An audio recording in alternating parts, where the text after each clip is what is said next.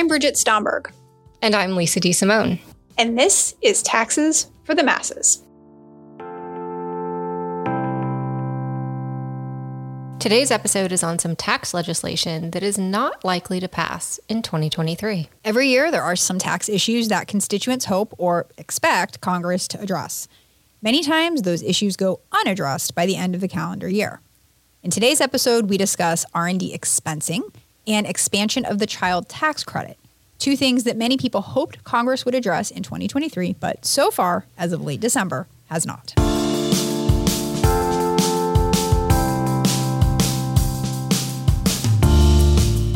Hello, Lisa. Hello, B. I'm really excited about today's topic because to me, it exemplifies in so many ways why we created this podcast to begin with. All right, so you're going to have to refresh my memory about why we created this podcast to begin with. It's clearly not to hear ourselves talk out loud because I think we can all agree that is absolutely one of the worst things on the planet. It is. Okay, so refresher, we started the podcast so that we could stay up to date on tax issues. Yes. I mean, it was purely selfishly motivated. Okay, coming back to me now. Okay, so the two things we're talking about today, I haven't really been keeping a close eye on at all. And so researching this episode is getting me up to speed, which was the whole point to begin with. All right, so before we dive into what Congress, maybe should have been doing this year, are there any New Year's... You mean they weren't doing their job? They were doing things. I don't know that it was the right things. I don't know that they have been doing things. Aren't they like the most unproductive Congress ever? Isn't that a real stat? Well, I mean, when you have to spend so much time voting on your speaker, multiple speakers. Yes, multiple times. It takes time. Yeah. So they've been showing up. They've been doing things, maybe just not the things that. Okay. But question 2: are there any New Year's resolutions or other goals that you did or did not accomplish? I want to be fair. I don't want to just say that Congress didn't do what they should have done. Is there anything that you wish you'd done this year that you didn't do? Yeah, I was supposed to start running this year again. Okay. Yeah, that hasn't happened a single time. So, not so good there. Okay. How about you? No, I think I'm on track because I think I went on record on this podcast as saying my New Year's resolution was to eat more cookies. I do remember that. And I think I've done a pretty good job in that respect. So you think you've actually eaten more than the prior year? I'm going to say yes. And okay. I'm going to say yes. And if I can expand the construct to desserts, absolutely. And I don't want to win on a technicality, but I rediscovered the joy that is a Milano this year. So I've eaten a bag or two of Milanos this year. So all right. So enough about cookies, although there's never really enough about cookies. No. What do you want to start with? Do you want to start with R&D or you want to start with the child tax credit? I think we should start with R&D. Okay. All right. So as you wish, let's start at the tippy top. What is R&D? Okay. Yes. So R&D stands for research and development. Some people in the tax world prefer to use R&E. And those people are wrong. I just want to say that. That stands for research and experimentation, and it is the language in the law. Don't care. So you're calling Congress wrong, which is, I'm not arguing with you. I'm just pointing out that fact. Okay. Either way, we're talking about the cost that a company incurs as part of its business to innovate, to create new things, to create new products or processes with the whole goal of driving growth through innovation. And as we've discussed on many episodes of this podcast, companies, at least when Congress is feeling generous, get deductions or they get to expense those costs of doing business that you just talked about. So you pay someone an hourly wage, you get a tax deduction for that. You pay rent for an office to locate your business, you get a tax deduction for that. Some people call these write-offs, yes. tax write-offs. David Rose, absolutely. Yes. Okay. You purchase inventory, you get a tax deduction for that. So you do something that helps your business, typically you get a tax deduction for that. And until 2022, if a company incurred research and development expenditures, they got a deduction for that. Under what we call full expensing, companies were able to deduct or subtract from taxable income the full amount of any R&D investments made during the year. Easy peasy. Spend $1.5 million on R&D, deduct the $1.5 million, and that deduction gets you a $315,000 tax benefit immediately under the current rate of 21%. And I see no problems with that approach. Yeah, I don't either. But, even if it ain't broke, Congress might tinker with it anyway and accomplish absolutely nothing. The point of this episode. Exactly. I was going to say, I think that's exactly what they did. They tinkered with it, and it's unclear what they accomplished. So in 2017, when Congress passed the Tax Cuts and Jobs Act, yes, we are still talking about the TCJA 6 years later, the bill had to be, quote, revenue neutral so that it could pass through what we call the reconciliation process. So Lisa, can you give us the Schoolhouse Rocks recap on the budget reconciliation process? I mean, I'm loving your reference to Schoolhouse Rock here, but I'm having trouble remembering how it goes. Can you help me out here? I see what you're trying to get me to do. And I'll do some spoken word. How's that? How about you do spoken word to music? No. She's laughing silently as she does. It's I don't even know the rhythm. It's just I'm just a Bill sitting here on Capitol Hill. I'm just a Bill. I'm only a Bill. Yes. That's my inner baritone. All right, so of course we're singing the I'm Just a Bill song from Schoolhouse Rock. What the song didn't mention is that after the House of Representatives votes on a bill and it goes to the Senate for a vote, a bill usually needs a 60-vote supermajority in order for it to pass. And that wasn't going to work for Republicans in 2017 because they only had 52 seats in the Senate. So they were quite a bit short. And this bill was going to pass on party lines. That was pretty clear. No Democrats were going to join them. Nope. So Congress had to pass the act as a reconciliation bill. And those bills can pass with a simple majority of 51 votes. So that sounds like a free lunch. What's the catch? Yeah, the catch is that reconciliation bills can't increase the federal deficit after a 10-year period. This is the so-called Byrd Rule, named after some old white dude named Byrd. Gotcha. So because the TCJA was offering a lot of tax cuts, which by definition would reduce tax revenue. Correct. And therefore increase the federal deficit. Even by their own calculations. Congress needed to include some tax changes in the act that would be revenue raisers. And one of the revenue raisers they included relates to, you guessed it, R&D investment. So Congress decided that starting in 2022, companies would no longer be able to fully expense their R&D as they had been for many, many years. Instead, companies now must capitalize, which means put an asset on their balance sheet, their tax balance sheet, for these expenditures and amortize them over 5 years. So we probably need an example here. Yeah, that sounds good. So under current law that requires companies to capitalize and amortize R&D, if a company spends $1.5 million of that R&D that we talked about earlier in the current year, and we're going to keep this like kind of simplified and not go down into the weeds of how this law plays out, okay? So we're going to assume that they can deduct only a fifth of that amount for each year because they have to amortize it. They have to spread that expense out over the next 5 years. Yes. So what that means is instead of getting that $1.5 million deduction now and a $315,000 tax benefit now, they can only deduct 1/5 of the $1.5 million, so $300,000, and that only gets them a tax benefit each year of $62,000. So the trick here is that the total tax benefit is going to be the same in both scenarios. Right. After 5 years, you get the full amount, that full 1.5 deduction. It's just that you only get a fifth of that every year. And so you just explained in very simple terms why companies are upset about this, because I would rather eat 5 cookies today than 1 cookie a day for the next 5 days, which is essentially what this law is requiring companies to do with their R&D tax benefits. I mean, but if we're being honest, what you really want is to eat 5 cookies every day. Absolutely. But I digress. All right, so the problem with this approach of spreading things out is that delaying tax deductions disincentivize investments because of both inflation and the time value of money. Both of those things diminish the value of those tax benefits the further out you get into the future. And what that means is that it makes it less likely that an R&D project is going to be sufficiently profitable in expectation to get the green light.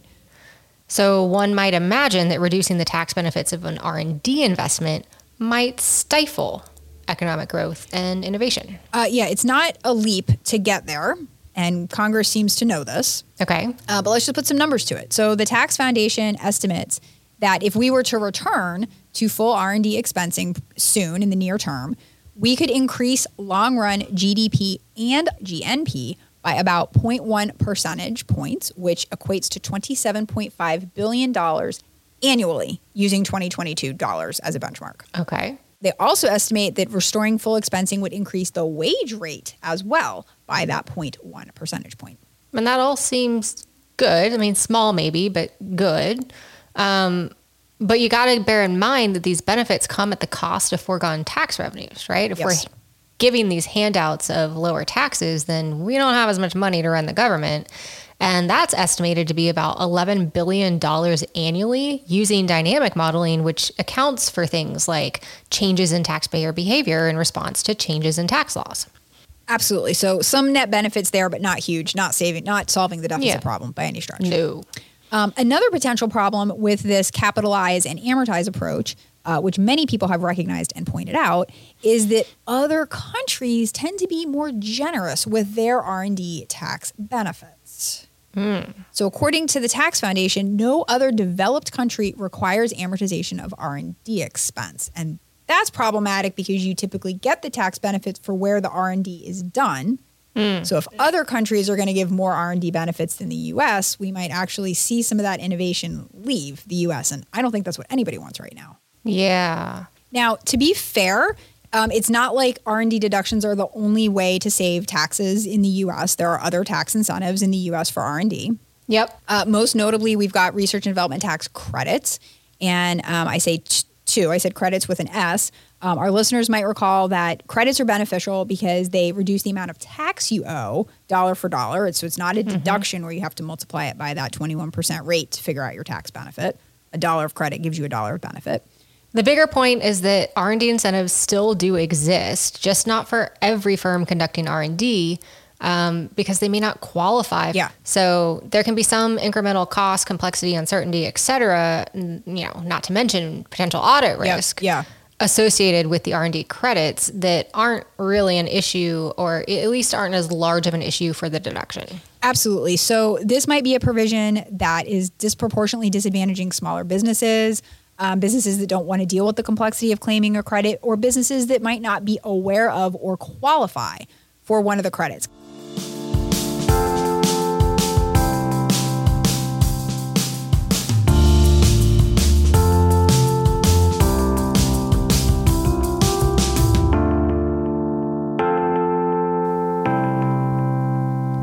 All right, let's switch gears somewhat dramatically from a business tax deduction that was meant to incentivize innovation to an individual tax credit that has been shown to pull children out of poverty, the expanded child tax credit. Yes, and we did an episode on the child tax credit. This was a long time ago. Yeah. So let's do a quick recap of the child tax credit. Love it. It has been in existence in some form or fashion since about 1997. And it is intended to reduce the financial hardship of having kids for lower income families. Yes. So to recap that, it is not intended to incentivize having children. No. Which is something that some countries actually do. Yes. But not here. No. So since 2017, the max credit has been $2,000 for each child age 16 and under.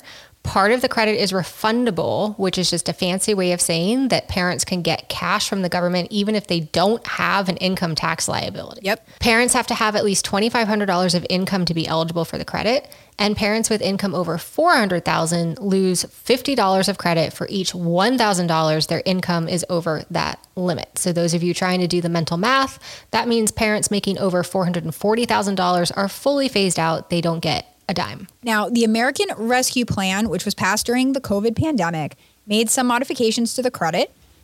First, it made the credit fully refundable.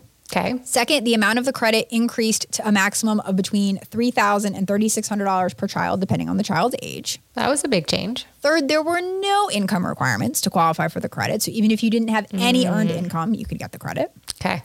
And finally, taxpayers had the option to actually get paid during the year. And this was a biggie. And the goal was to get the money into the hands of households more immediately and not make them wait to file their tax return in April to get all of this cash at once. Yeah. And by many accounts, these changes were effective. According to the Brookings Institute, which cites U.S. Census data, child poverty, which we can acknowledge, there's a line that we draw where a kid is, quote unquote, in poverty versus not. And that's an arbitrary line. It is. But we got to draw the line somewhere. And using the current line, child poverty fell to its lowest level ever in 2021 to only 5.2% in the U.S. And the census data show that children from all racial and ethnic minority groups experienced lower rates of poverty as a result of the American Rescue Plan's expansion to this child tax credit. And there's actually some academic research by people we know, which is always fun. It is fun.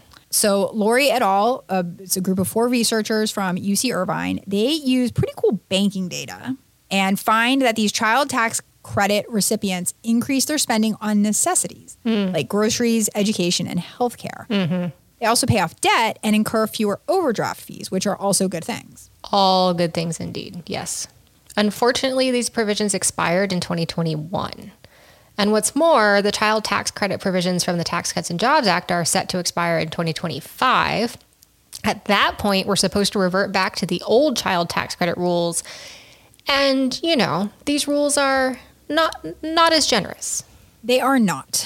So if we don't do anything, if Congress doesn't act at all, then after 2025, the maximum credit is going to be cut in half. It's going to go down to only $1,000 per child, age 16 and under. And the credit's going to phase in at incomes over $3,000. So you're going to have to earn even more as working parents to get the credit at all. Mm-hmm. It's also going to start to phase out much more quickly once a parent's income exceeds $110,000 versus the $400,000 where we are now. So that's a pretty big difference. Mm-hmm. So why did Congress not act to retain, or if they haven't acted so far, to retain the favorable provisions of the American Rescue Plan's version of the child tax credit that pulled an estimated 2.9 million children out of poverty? Oh, yeah, that's a lot of people. It is. So why aren't we doing this? Well, for one reason, it's expensive. So, spoiler alert, it's expensive to feed and clothe children. You heard that first here. Right? This is my hot parenting take for the, yes. for the month of December. Kids are expensive. The current iteration of the child tax credit costs an estimated $120 billion annually. And the expanded credit under the American Rescue Plan cost almost double that, $220 billion. In contrast, the provisions set to kick back in after 2025 are going to reduce that cost to about $62 billion annually. And let's just face it, we have a budget problem. We do. With this, it's actually about more than just the cost. Okay. So as we have been running through this, you'll notice that there are many, many nuances to this credit, right? How much is it? What's the maximum amount? What's the income threshold? What's the phase out amount? So there are many dials that can be turned in designing this credit. And unfortunately, getting our lawmakers to all agree on what all those dials should be set to is, what's the word I'm looking for? Impossible. Yeah, I think that is the appropriate term. Yes. Mm-hmm. There are at least 4 proposals related to the child tax credit in existence, and they all vary quite a bit in terms of the maximum amounts, the phase-ins, all the things, all the dials that you were just talking about. For example, Senator Mitt Romney is proposing a $4,200 maximum credit for children under 6, which is generous, but the credit wouldn't phase in fully until a family earns at least $10,000. A family earning only $5,000 would receive only 50% of the maximum credit. Got it. Then we've got a proposal by the Brookings Institution's Hamilton Project that would retain the maximum credit of $3,600 for children under 6 and begin to phase out for incomes over $110,000. So they've got a lower phase out than Mitt Romney's plan does. That proposal would phase in at 30% beginning with the first dollar of income earned. So even if you only had a very small amount of income, you could get some credit. Okay. And one thing I think is cool is that it would also index the maximum amount of the credit to inflation each year, which not all proposals do. Interesting. I mean, it makes sense. Yes. Costs go up over time. However, that also means that the cost of the program to the government goes up over time. You alluded to it a little bit, but, it does seem that work or income requirements are, I'm going to say, a sticking point, a potential sticking point for any sort of agreement in Congress right now. It does seem like that, and we've heard some people from public accounting firms talk about it, and this does seem to be the sticking point. If the credit phases in immediately, as it did under the American Rescue Plan, that means families can benefit even if they don't work, even if they have no earned income. And as the phase-in income level increases, that means fewer families will qualify. And those that don't qualify are arguably the ones most in need because, they don't have any income. Yeah, and so we were wondering what the research tells us about, the right design here. There's a study by Corinth, Myers, Stadnicki, and Wu that estimates that removing the work requirement associated with the child tax credit would lead to an estimated 1.5 million workers to exit the labor force. That is 2.6% of all working parents. Yes. If that were to happen, then instead of the expanded credit reducing child poverty by 34%, it would reduce it by only 22% because now you have a bunch of parents not working. Yep. And not earning. Now, however, the study we mentioned earlier out of UC Irvine estimates that recipients of the expanded child tax credit monthly payments under the American Rescue Plan don't significantly leave the workforce at a different rate. Okay, good. I thought I remembered that from that study. So, yeah. So, in a nutshell, the evidence is mixed. Yeah. Classic case, right? We've got two different sets of researchers using two pretty different methodologies to figure out what might happen, and they're coming up with different results. And different settings. I mean, the American Rescue Plan was during a pandemic and there were a lot of things going on, but kind of nice to know that it's not necessarily the case that people are just going to give up on working because, working gives you money that helps pay the bills. And I'm glad you raised that point because the 2022 Consumer Spending Survey from the Bureau of Labor Statistics reports that the average household with 2.4 adults and 0.6 children, so not even a full child, spends $9,300 a year on food alone. Now, that's averaged across all households. If we look at households with income below $15,000, they still spend over $5,000 a year on food, and that's with less than one child. So it's not totally clear to me how getting a $3,000 credit from the government is going to be like, oh, yeah, I'm on Easy Street now. I can just quit my job. Okay, I want to go back to a point that you've made a couple of times here, which is how does one get less than one child? Because that is parenting I might be able to get behind. Statistics, man. Statistics. Damn it.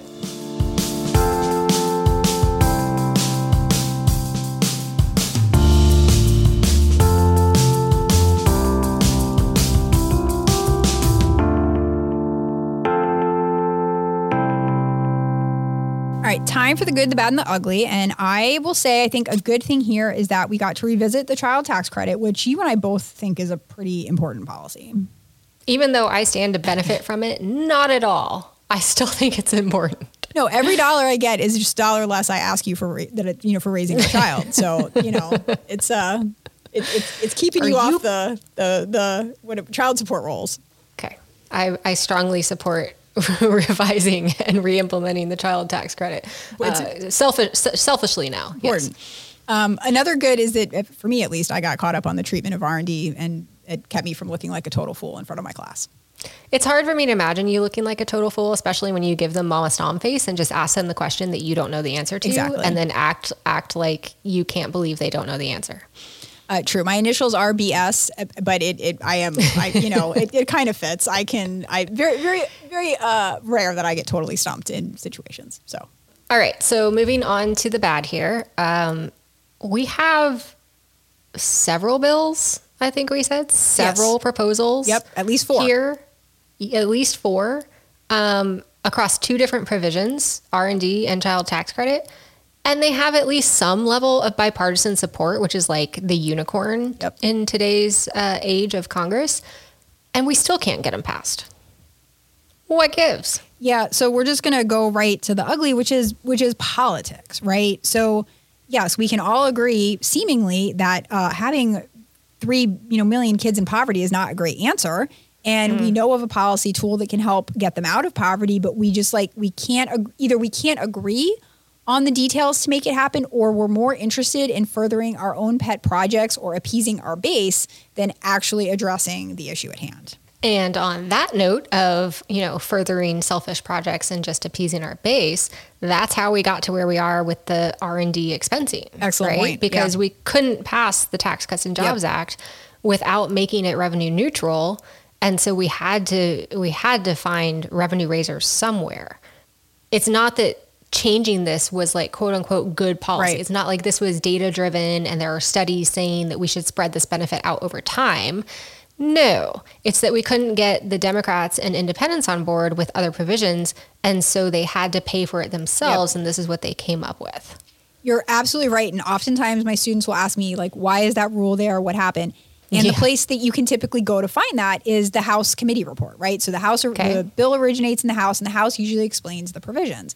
So you and I have research around another part of the Tax Cuts and Jobs Act where Congress limited the deductibility of executive compensation.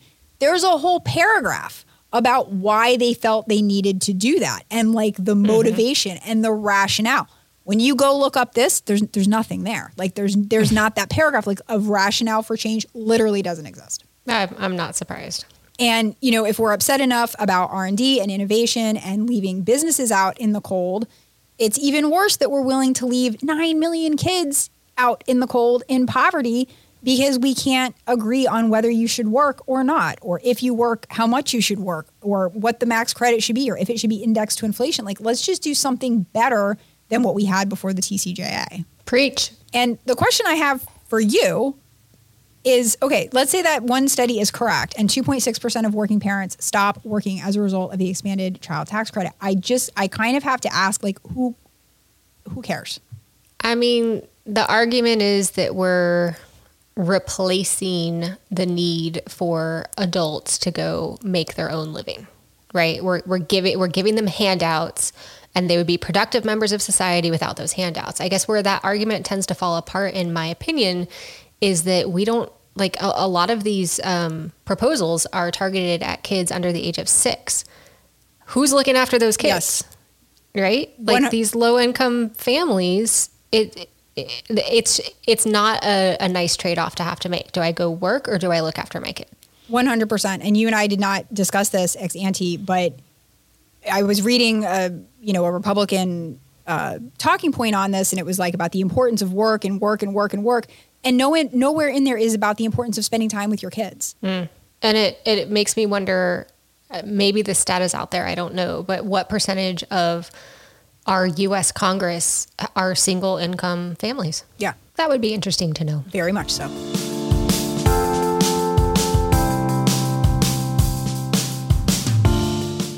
Well, that's all we have time for today.